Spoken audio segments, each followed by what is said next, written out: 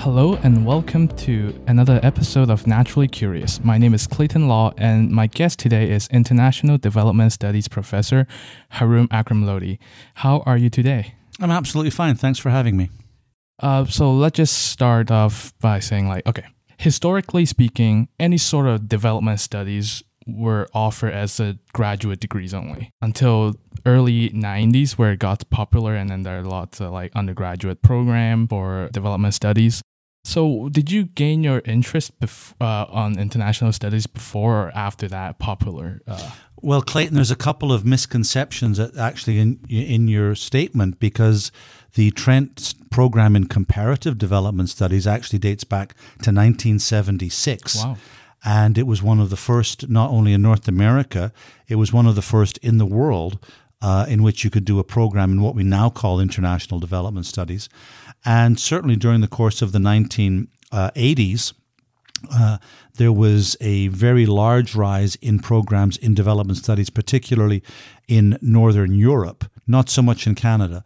The growth in Canada came in the 1990s and through the early 2000s. But my own interest in development really arose from the time when I was in my early 20s, when I hadn't gone to university. I was working service sector jobs, and I used the money that I made at the time to travel around the world. And those trips lasted quite lengthy periods of time and took me to some fairly remote places, and places which at the time were very unusual to go to. And it was from my travels, particularly across Asia and North Africa, but also in Southeast Asia, that I developed my interest in what development was and what it might accomplish. And at the time when I started university, in fact, I wanted to be a journalist. I didn't want to be an academic. There was a journalist at the time who worked for the Globe and Mail named Oakland Ross, who still works for the Toronto Star occasionally. And he roved across Latin America writing on things that were just of interest to him. Anywhere he wanted, anything he wanted. I thought that sounded like a great job. So that's what I wanted to do, but it didn't work out that way. I know that your education backgrounds are mostly studying economics. Yes. How did you wiggle your way from economics to international development? I mean, obviously international economics is a big part in international development. Well, no, because the thing about it is that I studied at institutions where international development was development economics. And so I studied development economics from the get-go of my very first economics class as an undergraduate. They just called it economics, but it was development economics. What's happened more recently is that a lot of international development degrees, some don't contain any economics. Some contain quite a lot of economics, particularly the ones in the United States. But I was always interested in development as a question of how to improve people's livelihoods. And at the end of the day, for most people, improving their livelihoods means putting more money in their pocket. And that was fundamentally an economic issue. So I always valued the importance of economics, although I also largely questioned the relevance of orthodox economics for answering those kinds of questions. So right from the get-go, I studied economics within the context of development. And then when I finally did my doctorate, it was a doctorate in pure economics. You said you said you wanted to be a journalist rather than an academic. So at what point in your academic career you kind of this journalist thing is not going to happen, but this academic thing is happening? Well, as I sort of implied, I didn't actually start my undergraduate degree until I was in my mid-20s. So I'd had an entire other life of working in services for 9 years, off and on full-time, most of the time full-time. And so when I decided I wanted to study, I chose a place that would allow me to study development from an economic angle so that I could become this journalist. But when I finished my first degree, I was influenced by one of my professors who said, you really should do a second degree. And he recommended me going to Cambridge to do my second degree, primarily because it would open doors to my future. And so I took him up on that. And although there were other programs that interested me, I went off to Cambridge. When I was at Cambridge, it was still my intention to pursue a career in journalism. But then I'm getting towards the end of my master's degree in Cambridge, and I'm thinking, well, what am I going to do? And at the time, I spent the Christmas period, this is now in the mid-1980s, with my mother, who lived in Winnipeg at the time. And I realized I actually had been away from home for quite a long time from her, and I wanted to spend more time with her. And so I just went into an economics department of a university that I wasn't aware of, and talked to the head of department, and turned out, I didn't know at the time, he was actually quite a renowned development economist. And he was immediately interested in me coming to study because of the fact that I was coming from Cambridge, and it looked extremely good on their student profile so that they could attract students from Cambridge. So they offered me this package to come and study in the University of Manitoba. And so off I went. And when I went to do that, again, I was thinking journalism, but then you get embroiled within this doctoral work, which takes a very long time. And you can think what how your professional career is going to develop. But the reality was that while I was doing my doctorate, I started working part-time in a university. And then before I finished, I had a full-time post in a university. And I've worked in universities ever since. And I have written a small amount of journalism, but it's not very good. Is it somewhere on the internet? I don't know. I'd have to go looking, actually. This is back in the 80s when everything was in print. Okay. Yeah. But it's like, so the professor, like academic position just sort of happened. It happened in the sense that I stumbled into it, not intending to be an academic, wanting to do something else. But once I got a full-time job, I was able to buy a place to live. And then, of course, there's the consequences of having to pay a mortgage, which means keeping your job. Mm-hmm. And those sorts of things create an economic determinism, things you have to continue to maintain. So I just stayed in academia. But I've never regretted my choice. It's allowed me to do work that I consider to be very important. The most important work I've ever done has received very little recognition, which is fine because it's the work that's important, not the recognition. And it's allowed me to go to many places and meet many wonderful people. Okay, so let's start discussing international development by just a very simple question. Sure. What is international development? It has different kind of definitions on the internet I found, but they are all very vague. Sure. So in most Canadian universities, international development would be understood as trying to understand the processes by which developing countries who tend to be poorer can or cannot transition towards wealthier societies, wealthier materially, but also wealthier in terms of their ability to meet social needs. And in the post-World War II period, the sort of exemplars of that would be South Korea, Taiwan, and much more recently China, starting from very poor economic circumstances and becoming, over the space of only a few decades, much, much richer, but also being able to really fundamentally improve the quality of life of their populations. That's what most universities would teach development as, but that's not my understanding of development. To me, development is understanding the process by which societies change and evolve over time. And development is something which happens to both developed and developing countries. The processes at work can be fairly uniform. They can be different around the edges, but the sorts of things that transform societies, whether it's Canada, whether it's Colombia, or whether it's Cambodia, a lot of the fundamental processes are the same. The processes by which societies and economies transform over time, and how this affects the lives and the quality of lives of people. That's the thing that I'm interested in. So the first definition that you gave, it really sounded like international development studies is about helping everyone. I wouldn't use the word help, and I wouldn't use it because It's not my job when I do my advisory work to go and give people advice about what they should do. My role when I do my advisory work is to present the options that are available as I understand them, to allow the people that I work with to think about those options, to ask questions about those options, and to then to decide for themselves whether or not they want to pursue those options. I'm very much a believer that the places that are interested in transforming their circumstances need to listen to the voices of the people whose lives are going to be transformed. And it shouldn't be the case that outside experts come in and tell people what they should do.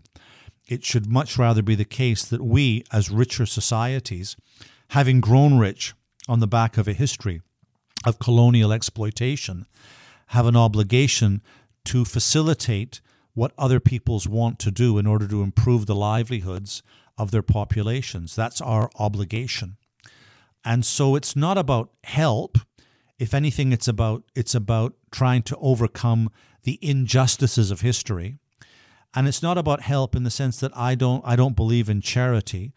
I believe that most societies know what's best for their people, and they simply lack either the resources or the knowledge as to how to achieve what they think is best for their people.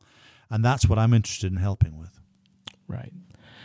So from what I know, one of your main research interests is in food. Yes. I think it's obvious at least for me, it's very obvious that world hunger is not a problem because we don't have food. You can just walk in the grocery store and you can see the abundance of food we got. So is it purely like a food logistic problem? It's not even an issue of logistics, because you can be in some very poor places, and if you walk into a market, there's lots of food. The problem is that people do not have the money to buy the food that's there. And this is the case around the world. The world produces more than enough food to feed everybody. And the reason people go hungry is simply because they don't have cash. So world hunger is not a problem of scarcity. It's a problem of economic inequality. And circumstances have to be created by which people who don't have the money to buy the food that's available to them are at least placed in a position that they are able to purchase food that's there sitting in their local markets. So the saying, give a man a fish and you feed him for a day, teach a man how to fish and you feed him for a lifetime. I don't think that quote was supposed to be taken literally, but nowadays, if you said that it's not even like a food logistic issue or a food scarcity issue, isn't it a great idea if let's say you're the dictator of the world, a great idea to just give people food? Okay, well, there's a couple of points to that. The first point is that for most of human history, societies have been arranged in such a way that every member of a society had the right, by membership of that society, to the food that they needed to be able to not only survive and not only have their families survive, but to more than manage. That food was a part of being part of a community. What's happened over the course of the past 150 years is that societies have divorced much of their communities away from this right to food, because the way in which you acquire food is by selling your labor or by selling your products in markets to be able to get cash to buy the food that's already there. And the way in which you can claim food is through money. I really do have to stress that this is an incredibly recent phenomenon, 150 years old, whereas human civilization, Gandhi said it would be a good idea, but let's just say it is, human civilization is at most 11 or 12,000 years old. So for most of settled human societies, people have had a right to food simply by being member of their society. They've received that food from their places of worship or from their neighbors or from their princes. They haven't had to pay any money for it. They've received it because it's part and parcel of being part of a community. We've moved away from that. And if we think that that's relatively recent, there's nothing to turn around and to say, well, why couldn't we have a society which was based upon this more historic understanding that you don't get food through money, you get food because you are a citizen. And as a citizen, you have a right to food. There are movements around the world that are trying to enshrine constitutionally in several countries this idea that a right to food should not be a function of how much money that you possess. Your right to food should be a consequence of your citizenship. It's a very different way of thinking about it.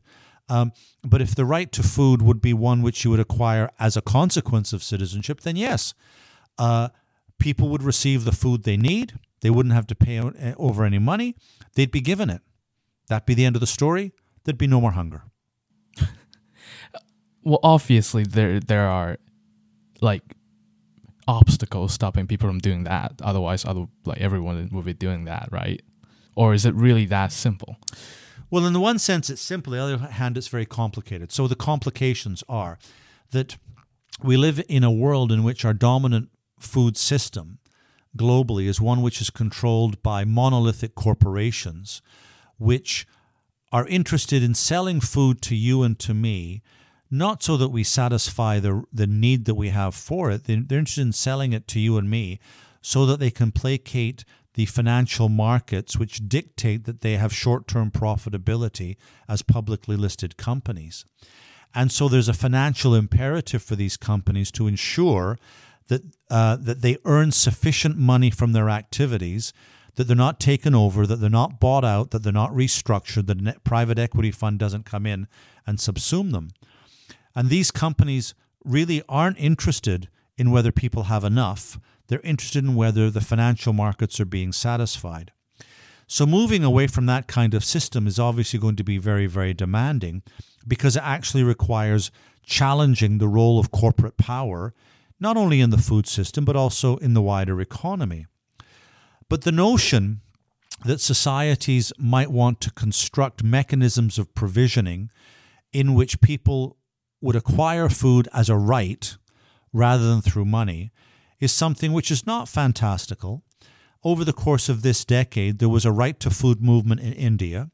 The right to food movement in India secured the agreement, I should say, of India's Supreme Court that the way in which people were accessing food was a violation of their human rights, and they instructed the Indian government to ensure that every Indian had a right to food based upon certain quantities of certain basics, regardless of their economic circumstances, and that they would access this right to food using their citizenship card, which contains biometric information and which allows them to access certain state social protection schemes, such as the right to food.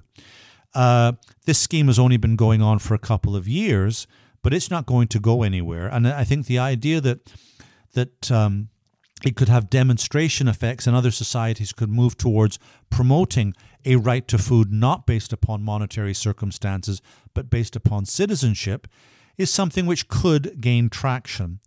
If you look at a couple of more recent initiatives here in Canada, behind some of these things is an understanding that food is a basic human right.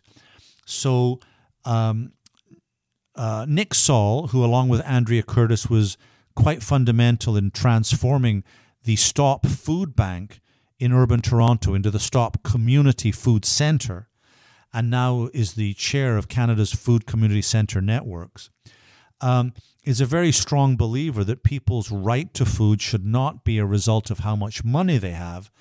And he transformed then this food bank into a community food centre in which people without money were given shopping baskets and could go and pick what they wanted. It was fresh, it was local, it wasn't ultra-processed, it was healthy. And he believed that this should be their right. And that community food centre, it has its issues, but it works reasonably well in serving the food needs of the communities with which it's engaged.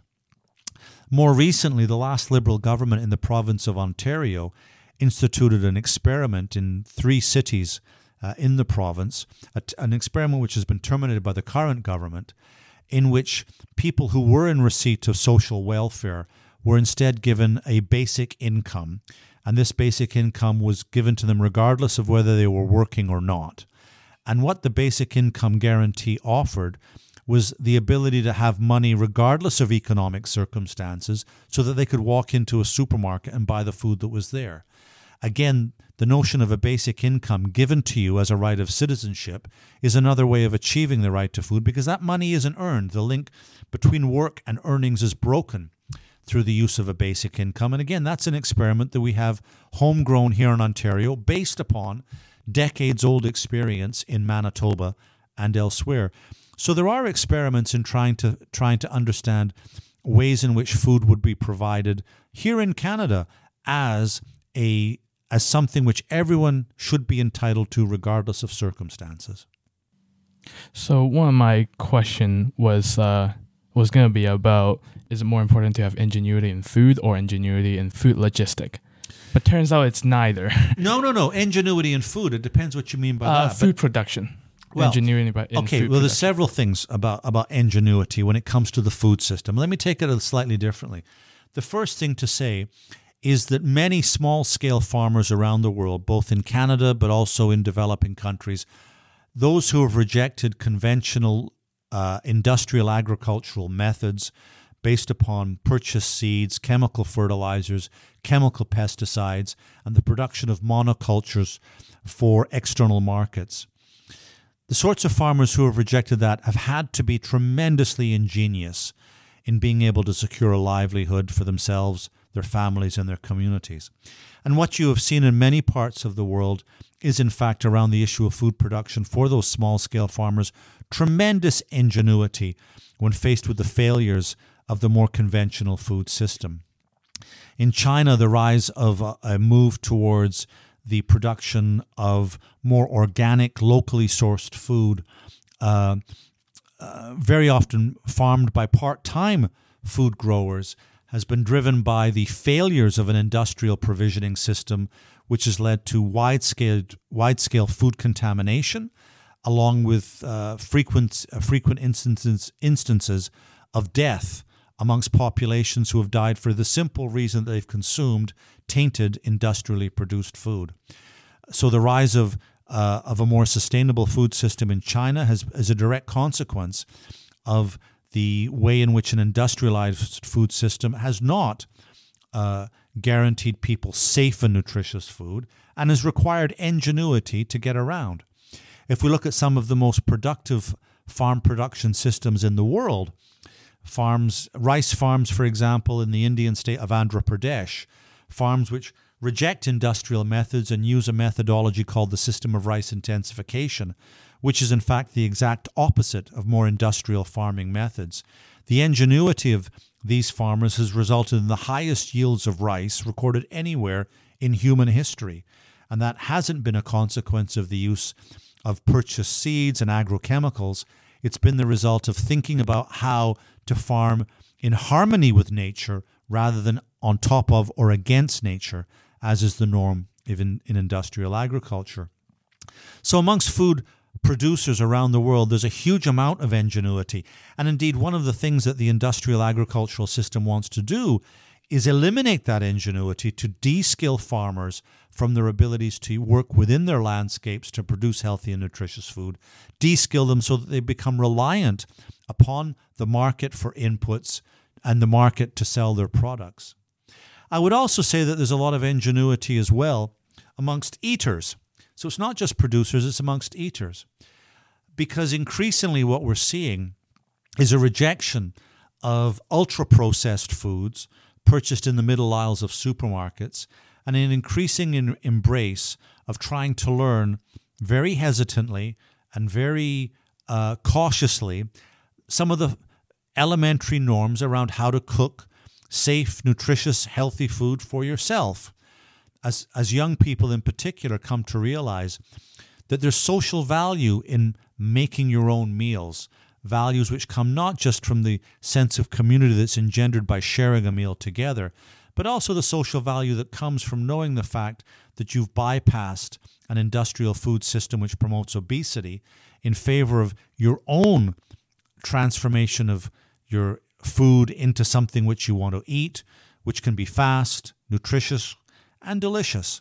One of the examples that I always use with my second-year students is that Canada has the highest consumption of Kraft macaroni and cheese dinner in the world per person, and yet you can go home, you can make your own mac and cheese in about the same time it takes you to open the packet and make it, and it's going to be far healthier, and it actually is a fraction of the cost. So it's cheaper, it's healthier, and it tastes better. People are learning this. They're learning it slowly. Ingenuity to food consumption is coming back after, it should be said, decades of attempts to de-skill cooks so that they no longer know how to cook, they only know how to assemble. So, yeah, because my question was going to be, can you feed real food to everyone on the earth? Obviously, by what you just said, kind of yes. Well, the answer there is yes, in theory it's possible, but the way in which the planetary diet is constructed actually precludes getting real food to everyone on the planet. And the reason that the construction of the food system prevents it is because the contemporary food system promotes an increasing intensity of meat consumption. And meat consumption is actually a quite inefficient way of getting food energy, because meat requires more kilocalories of energy going in to their production than it actually generates in terms of kilocalories coming out. And that's true of beef, which is the worst. It's true of lamb. It's true of pork. It's also true of chicken, which has exploded in its consumption over the course of the past 35 years. If we were to rearrange our food system so that people started to eat less meat, the animal feed the grain that goes into the animal, to the feed that's used to feed the animals which provide us with our meat, that grain could easily be used to feed far more people. And if we then combined that with finding ways in which we could reduce our food waste, there's absolutely no doubt that the planet already produces more than enough food to produce the 11 billion people expected to be living here in the year 2100. We already produce enough food now. The problem is it's not used to feed people. It's used to feed animals. And that's something that would have to change in order to feed people real food out of existing resources, let alone any expansion of food resources in the future. This is a recurring feeling I have when I was researching for international development studies, basically for this episode, is that this subject really, every single time you look into a problem, you just see more problems. You see a smaller problems, you keep seeing more problems. Rather than yielding knowledge from problems, I just yield more problems from all the problems. Do you feel that about, obviously similar things happens in other subjects as well. Like in math and physics, there are problems that are unsolved, but you kind of need to look into that. But for international development studies, I just take a quick glance like, oh my God, look at all these issues we've got. Do you ever feel that? Well, if I focus in specifically on the issue of food, I would say I don't feel that at all. I think the solutions to the inability of our food system to provide an adequate subsistence for the population of the world, the solutions to those problems are actually already well known. We have to decrease our reliance upon meat, and we have to increase our consumption of plant-based proteins and minerals. We have to especially increase our consumption of pulses and legumes in order to make up for any protein deficiencies that would arise out of a reduction in meat consumption. The Lancet, which is the world's leading and preeminent medical journal, earlier this year, I'm going to say this year, but it may have been late last year, actually published an article on how to reformulate the planetary diet to make it more sustainable while also being environmentally friendly. And that's exactly what it recommended, a shift towards much greater consumption of legumes, nuts and grains and away from our excessive consumption on meat and dairy. Now, the thing about that kind of formulation is it may seem like it's very utopian. But the reality is that we live in a world in which our current food system contributes between a quarter and a third of the greenhouse gases emitted around the world day in and day out. And those greenhouse gas emissions actually undermine the capability of agriculture to provide safe and nutritious food for everyone. So we've created a food system in which the way in which we produce food actually undermines the biophysical conditions necessary to produce food. And this is a huge contradiction. Now, that contradiction has been recognized by a small-scale farmers and eaters movement, which is global in scale. And this farmers and eaters movement goes by the name La Via Campesina, originating in Central America in the mid-1990s. La Via Campesina has over 200 million affiliated members worldwide, and these people struggle for the construction of an alternative food system which feeds people and cools the planet at the same time. This food system would be one that's not based upon the multiplication of a food system that degrades the environment upon which food production is based, but rather promotes a food system which is predicated upon not only restoring the health of soils and the micronutrients in them, but in fact improving the health of soils and the micronutrients in them so that land becomes more capable of feeding people rather than feeding animals.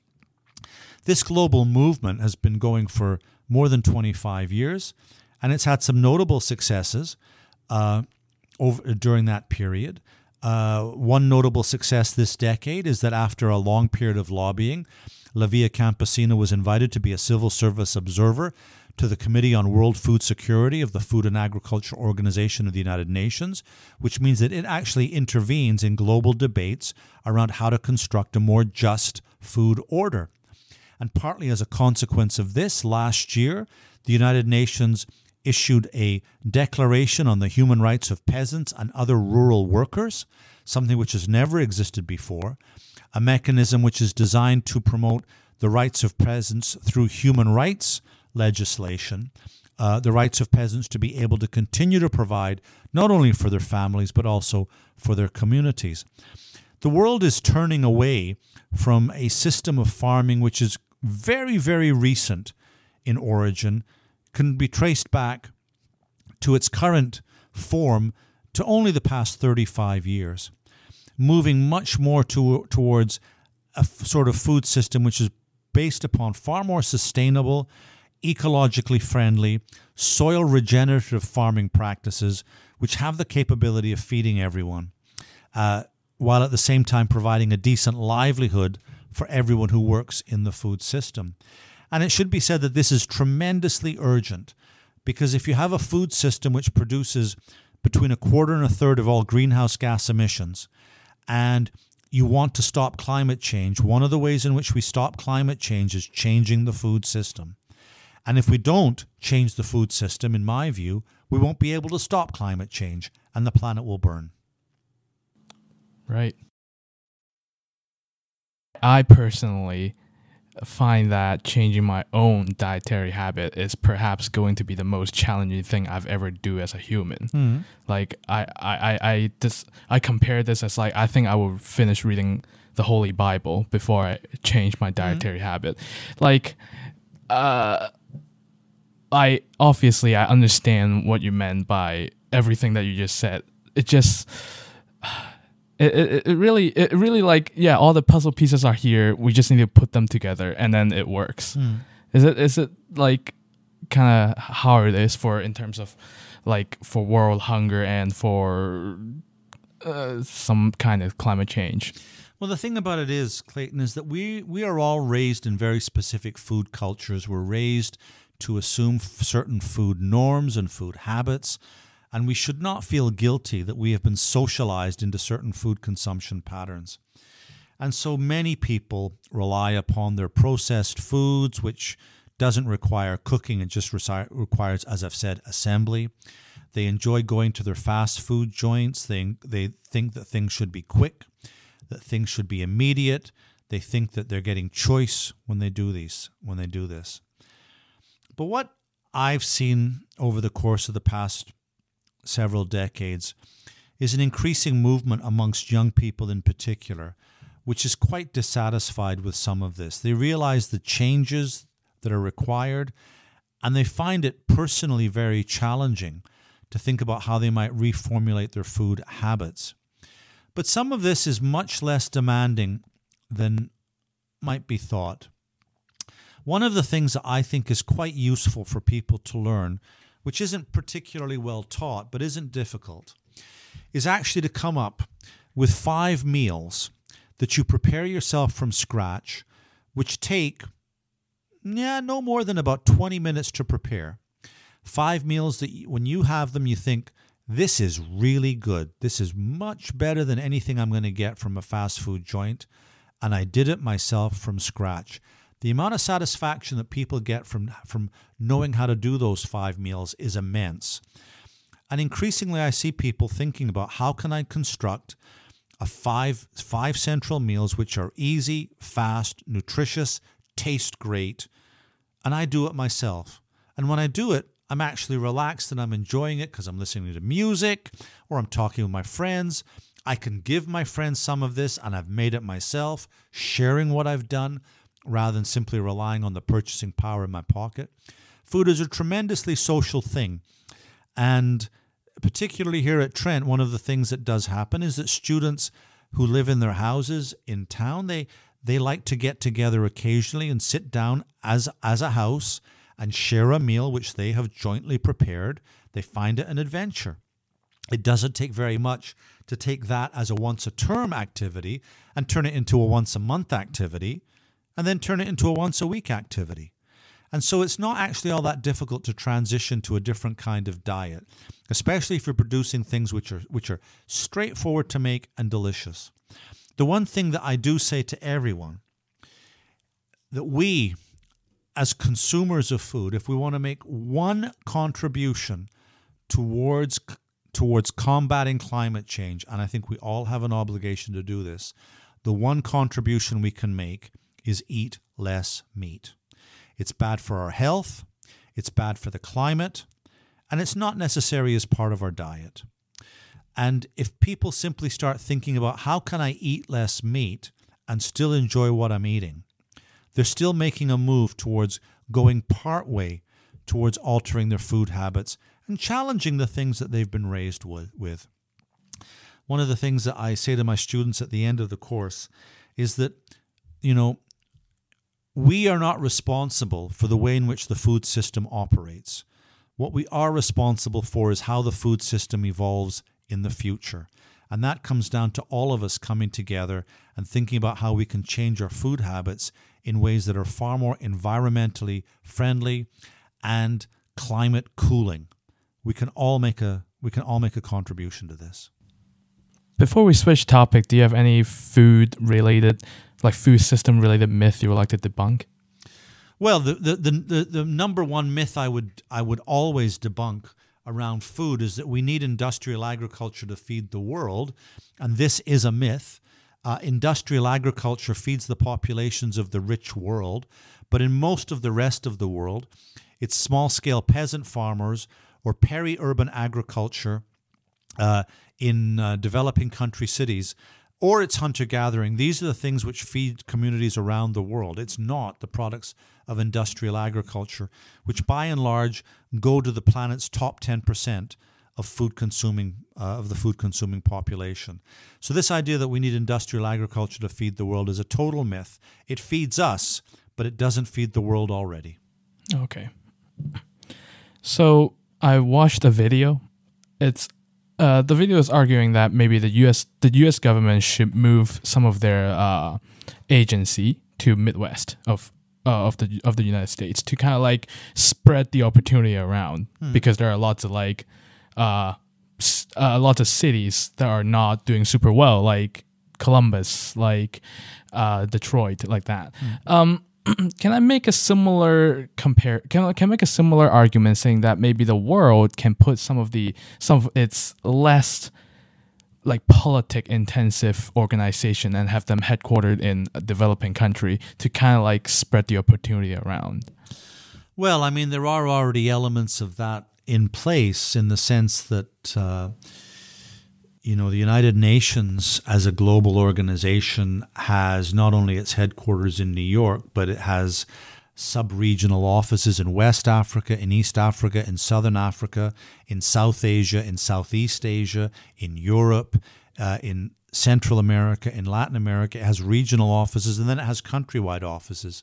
The World Bank is in the process of decentralizing its headquarters unit to outside of Washington, moving more people into other countries, although that is partially in response to the way in which the current U.S. administration works. There is an argument to do around that, but the issue is that would provide jobs for upper middle class people around the world who have university educations and are interested in working in development or working as civil servants. And the vast majority of people in the world don't have the opportunity to do that because they lack the education that's required as the ticket to get into those sorts of positions. So that might have some beneficial effects, but in terms of dealing with issues around global poverty and a global underclass, which may not be poor, but which lives on the margins of a decent livelihood, that's not going to be enough. Those sorts of people need to live in societies in which they can get a decent reward for the work that they do, where they have stable and secure employment rather than precarious, insecure, and unsafe employment. And they need to be in a position in which they can make a difference for the other members of their families. And education in the future is one way in which that could happen, a ticket into that kind of middle-class job for a later generation, sure. But for the people who are living right here, right now, the decentralization of government or international organizations isn't going to provide a solution for the way in which they permanently are able to exit from being in a position of vulnerability to poverty, unemployment, and insecurity. Right. So, you mentioned education earlier. Again, from I read things, I listened to things about international development. Admittedly, not like a lot, but like it really sounds like education is the ultimate solution to everything. Is it kind of the case? Yes. It's very straightforward, but it's not just education. The single most important way of transforming social and economic circumstances facing global populations is to increase women's availability to education, their access to education, girls and women. I'm talking about primary education in many parts of the world, but in many parts of the world, we're talking about secondary education, and in some parts of the world, we're talking about post-secondary education. In the evidence that we have on this is really quite dramatic. With improvements in female education, you see a situation in which economies tend to grow more rapidly. They grow more rapidly because with women having education, they're in a better position to enter the labor force and get a job, which provides for their children, because very often men don't provide for their children. It's mothers that provide for their children. While at the same time, in terms of their spending, educated women are far more likely to ensure that their children in turn get an education, and particularly their daughters. And this then builds in more educated populations over time. It's also the case that educated women have far fewer children and do so very, very rapidly. And that changes the demographic picture facing many, many societies. Female education is not without its challenges, because in some societies where there is son preference and the opportunities for sex-selective abortion exists, you can get biased sex ratios in which you have far more males than you have females. And in those societies, Korea is a very good case in point, for many educated women, they have to make a choice between giving up their career and getting married, or choosing to maintain their career and simply not get married. And many of those women choose not to get married in order to continue their career. And the result is a demographic collapse, which threatens the long-term economic stability of the country. But that's more a function of gender norms than it is of education. Women would like to be able to combine work with a rich family life, but in a place like Korea, social norms actually make that very, very difficult. And so female education is, there's very few things that we can say with absolute certainty when it comes to international development. But one of the things that we can say with certainty is female education is a long-term solution to many of the global problems that we face. Perhaps it's just I think about my own education experience, but I'm thinking if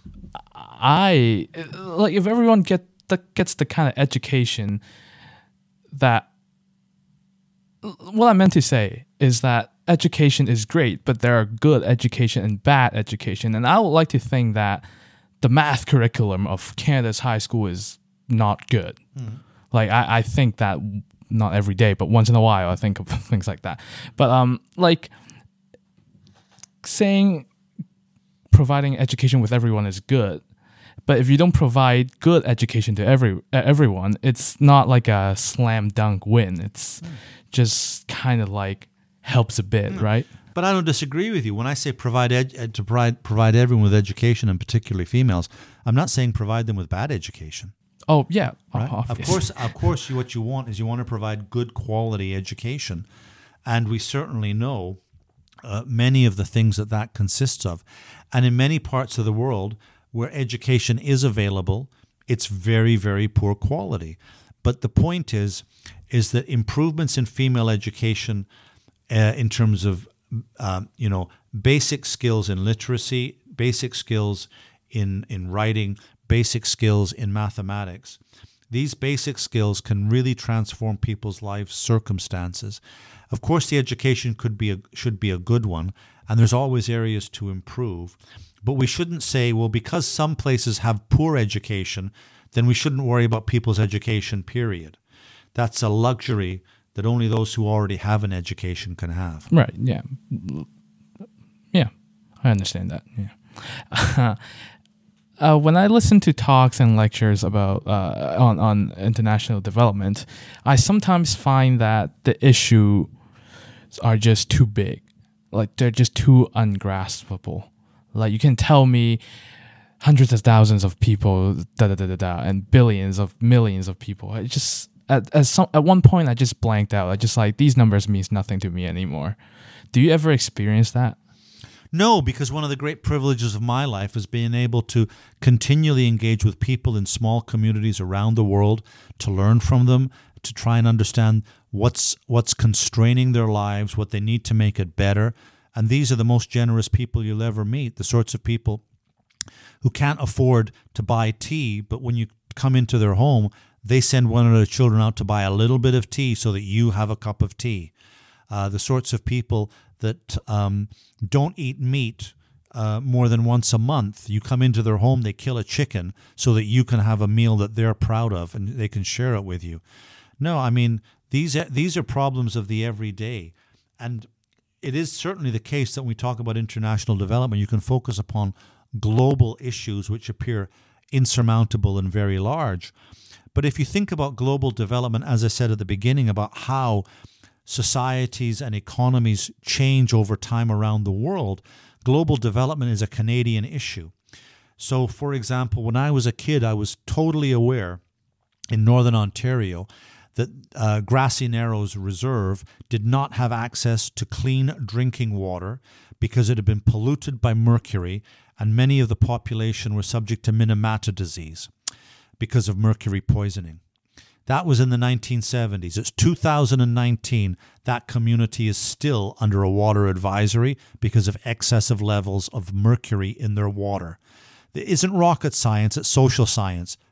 Somebody has to pay for clean water. You and I take clean water as so everyday that we don't actually understand the incredible luxury it is for far too many Canadians, particularly Indigenous Canadians, in many parts of this country. The basic right to clean water is something which is not something which is far away and can be measured in the billions. These are communities around Northern Ontario of a few hundred people. They deserve clean water. The government should give it to them, given the legacies of colonialism, given the legacies of the residential schools, and given the realities of missing and murdered Indigenous women. This country owes Indigenous communities a debt which we have consistently failed to repay. That's not far away. That's on our back door. Right. Yeah, I think it's easier for people to comprehend, like, well, for me to comprehend when I see, like, oh, there's a fire over there, like, compared to you telling me things happening in Brazil. I just, like, okay. Sure, no, that's understandable, because of course if you don't have any experience of Brazil can be much more difficult to comprehend. But one of the things which is true is that many Canadian students attending post-secondary education of the sort that they're receiving here at Trent University, they've been to developing countries. They've been to that resort in the Dominican Republic. They've been to that resort in Mexico. They've been to some place in Jamaica. They haven't left that resort. Get outside the resort, and the reality is right there. You don't have to be afraid. Just get out there and have a look at it. The world is more interconnected than it has ever been in human history.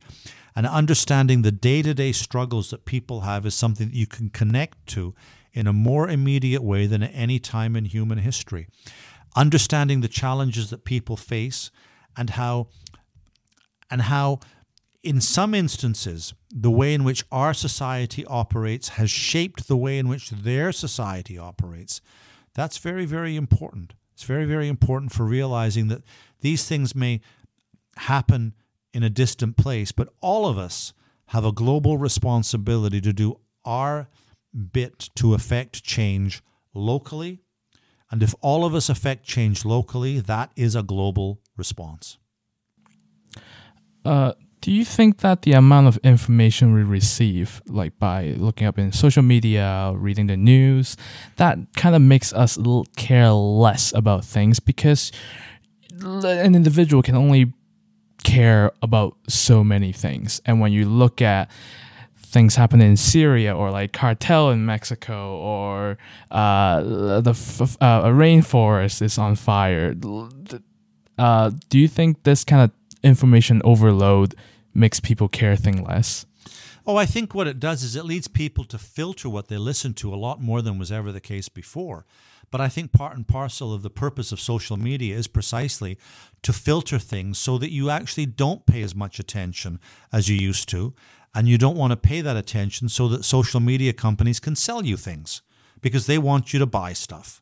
And buying stuff is their purpose, not trying to convey information. Information is secondary. If information wasn't secondary, you wouldn't have a situation in which Mark Zuckerberg is perfectly at ease in saying that politicians can place ads on Facebook which are outright lies. You know, it's not about conveying information. It's about selling space so that products can be sold. Obviously, people engage with global issues on different scales, in different circumstances. Many people don't care about what happens in the rest of the world, and, you know, they just are concerned with their own community. But as I said, development is not something which is just about the rest of the world. It's about what's going on in our own community. The terms and conditions by which Peterborough society has changed over the past 25 years is a process of development. And understanding how some people have lost from that process, which in this community people clearly have, and how some people have gained from that process, which in this community some people clearly have. Understanding these processes, these local processes, helps us connect the local to the global in a lived kind of way. I do think that it's very easy to put these things and think of them as being very, very distant. But when fire's consuming your community in California, and you haven't thought about climate change, you have to face it very, very rapidly.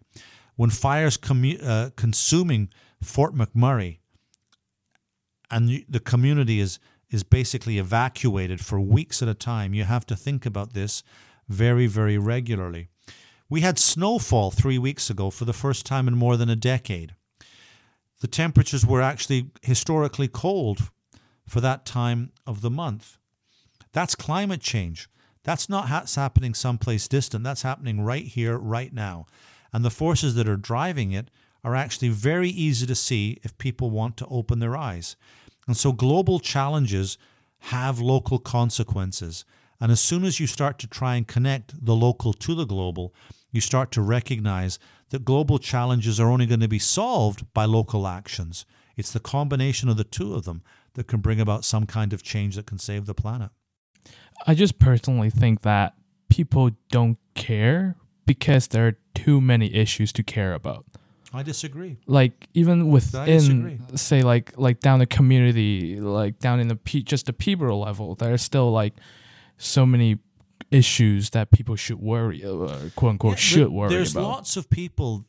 I'm not saying that some people don't care, because some people just want to get on with their lives and don't want to be interfered with. They want autonomy and they want a decent income. But when they don't have that decent income, and that decent income is a function of economic forces over which they had no control, if they understood those forces, they might think about different ways in terms of dealing with those forces.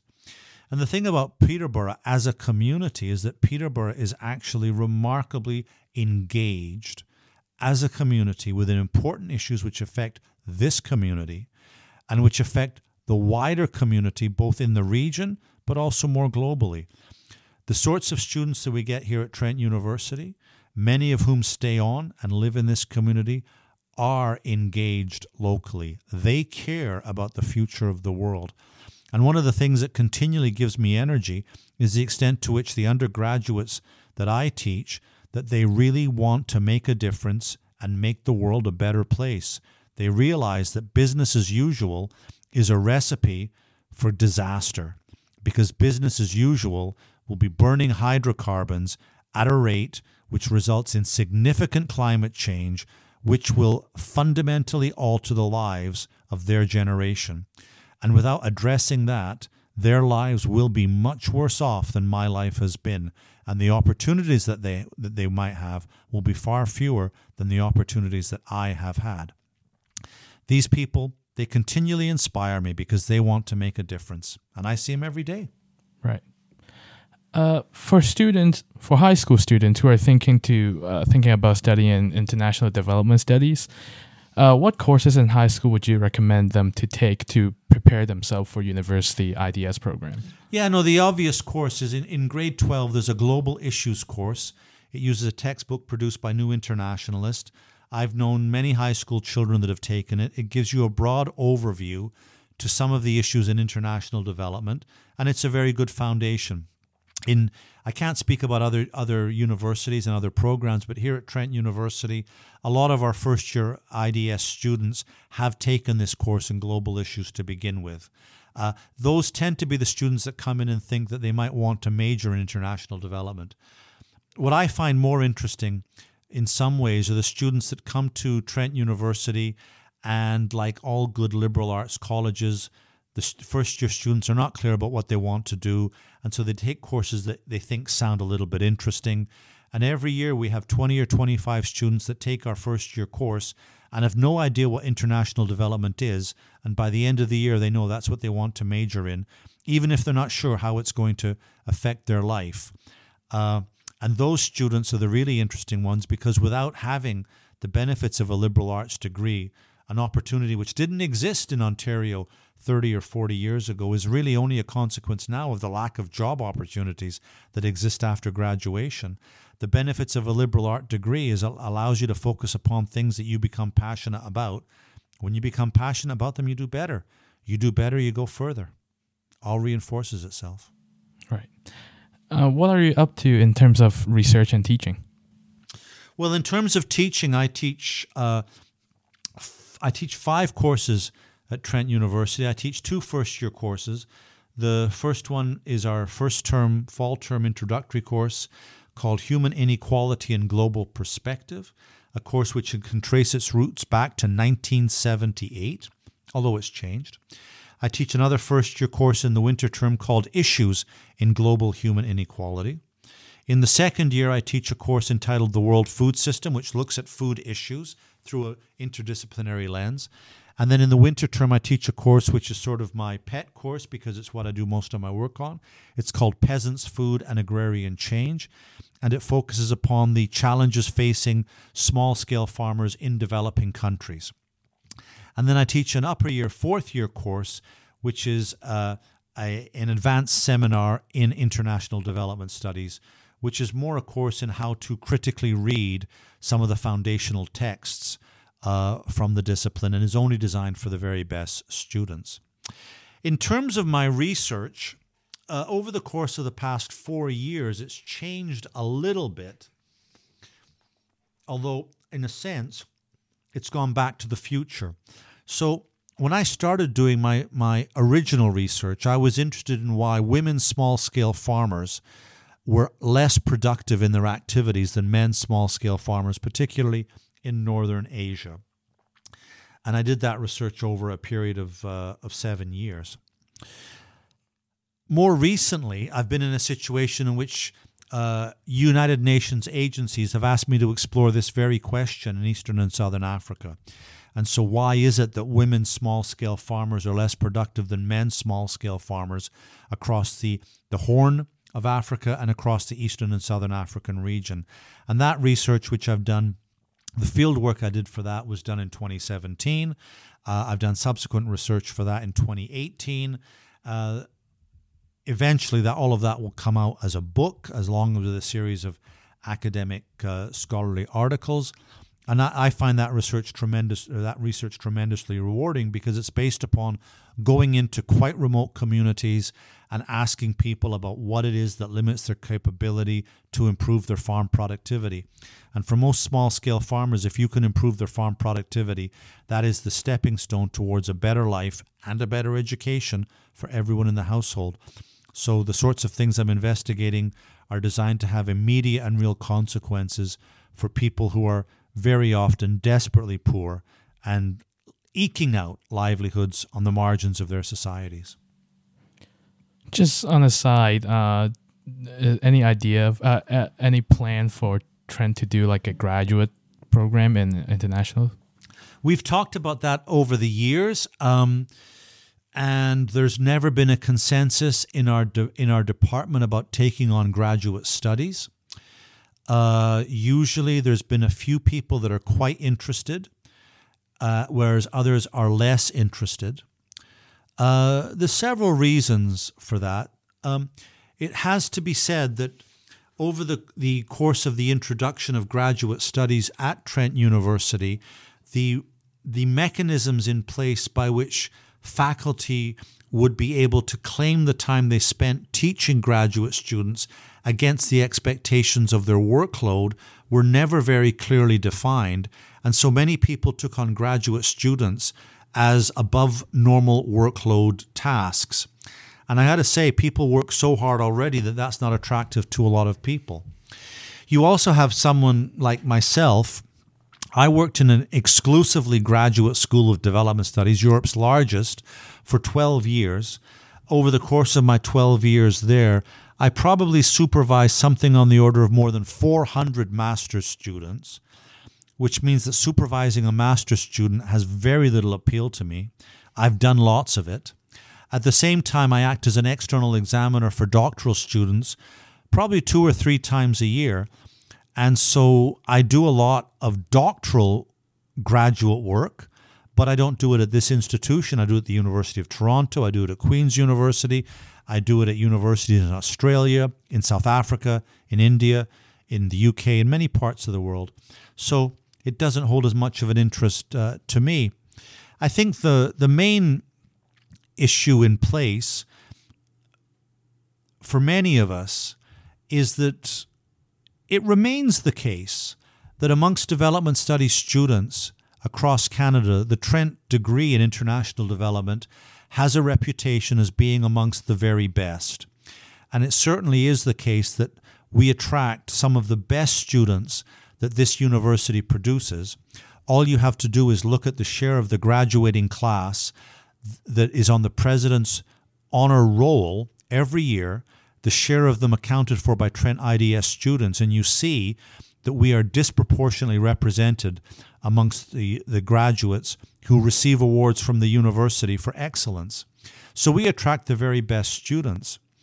Now, the thing about it is that it's a good general rule that you should not do your undergraduate degree at the same place that you're going to do your graduate degree. But if we produce the best students, then we wouldn't be able to take in the best students because we'd be telling them to go somewhere else. So there is a good argument there as to why we wouldn't necessarily want to do a master's degree. Something we have talked about occasionally is the idea of not doing a master's degree and simply doing a doctoral degree. And I think that's quite an interesting proposition because that's very unusual in a Canadian university. But to do a doctoral degree, you do require a range of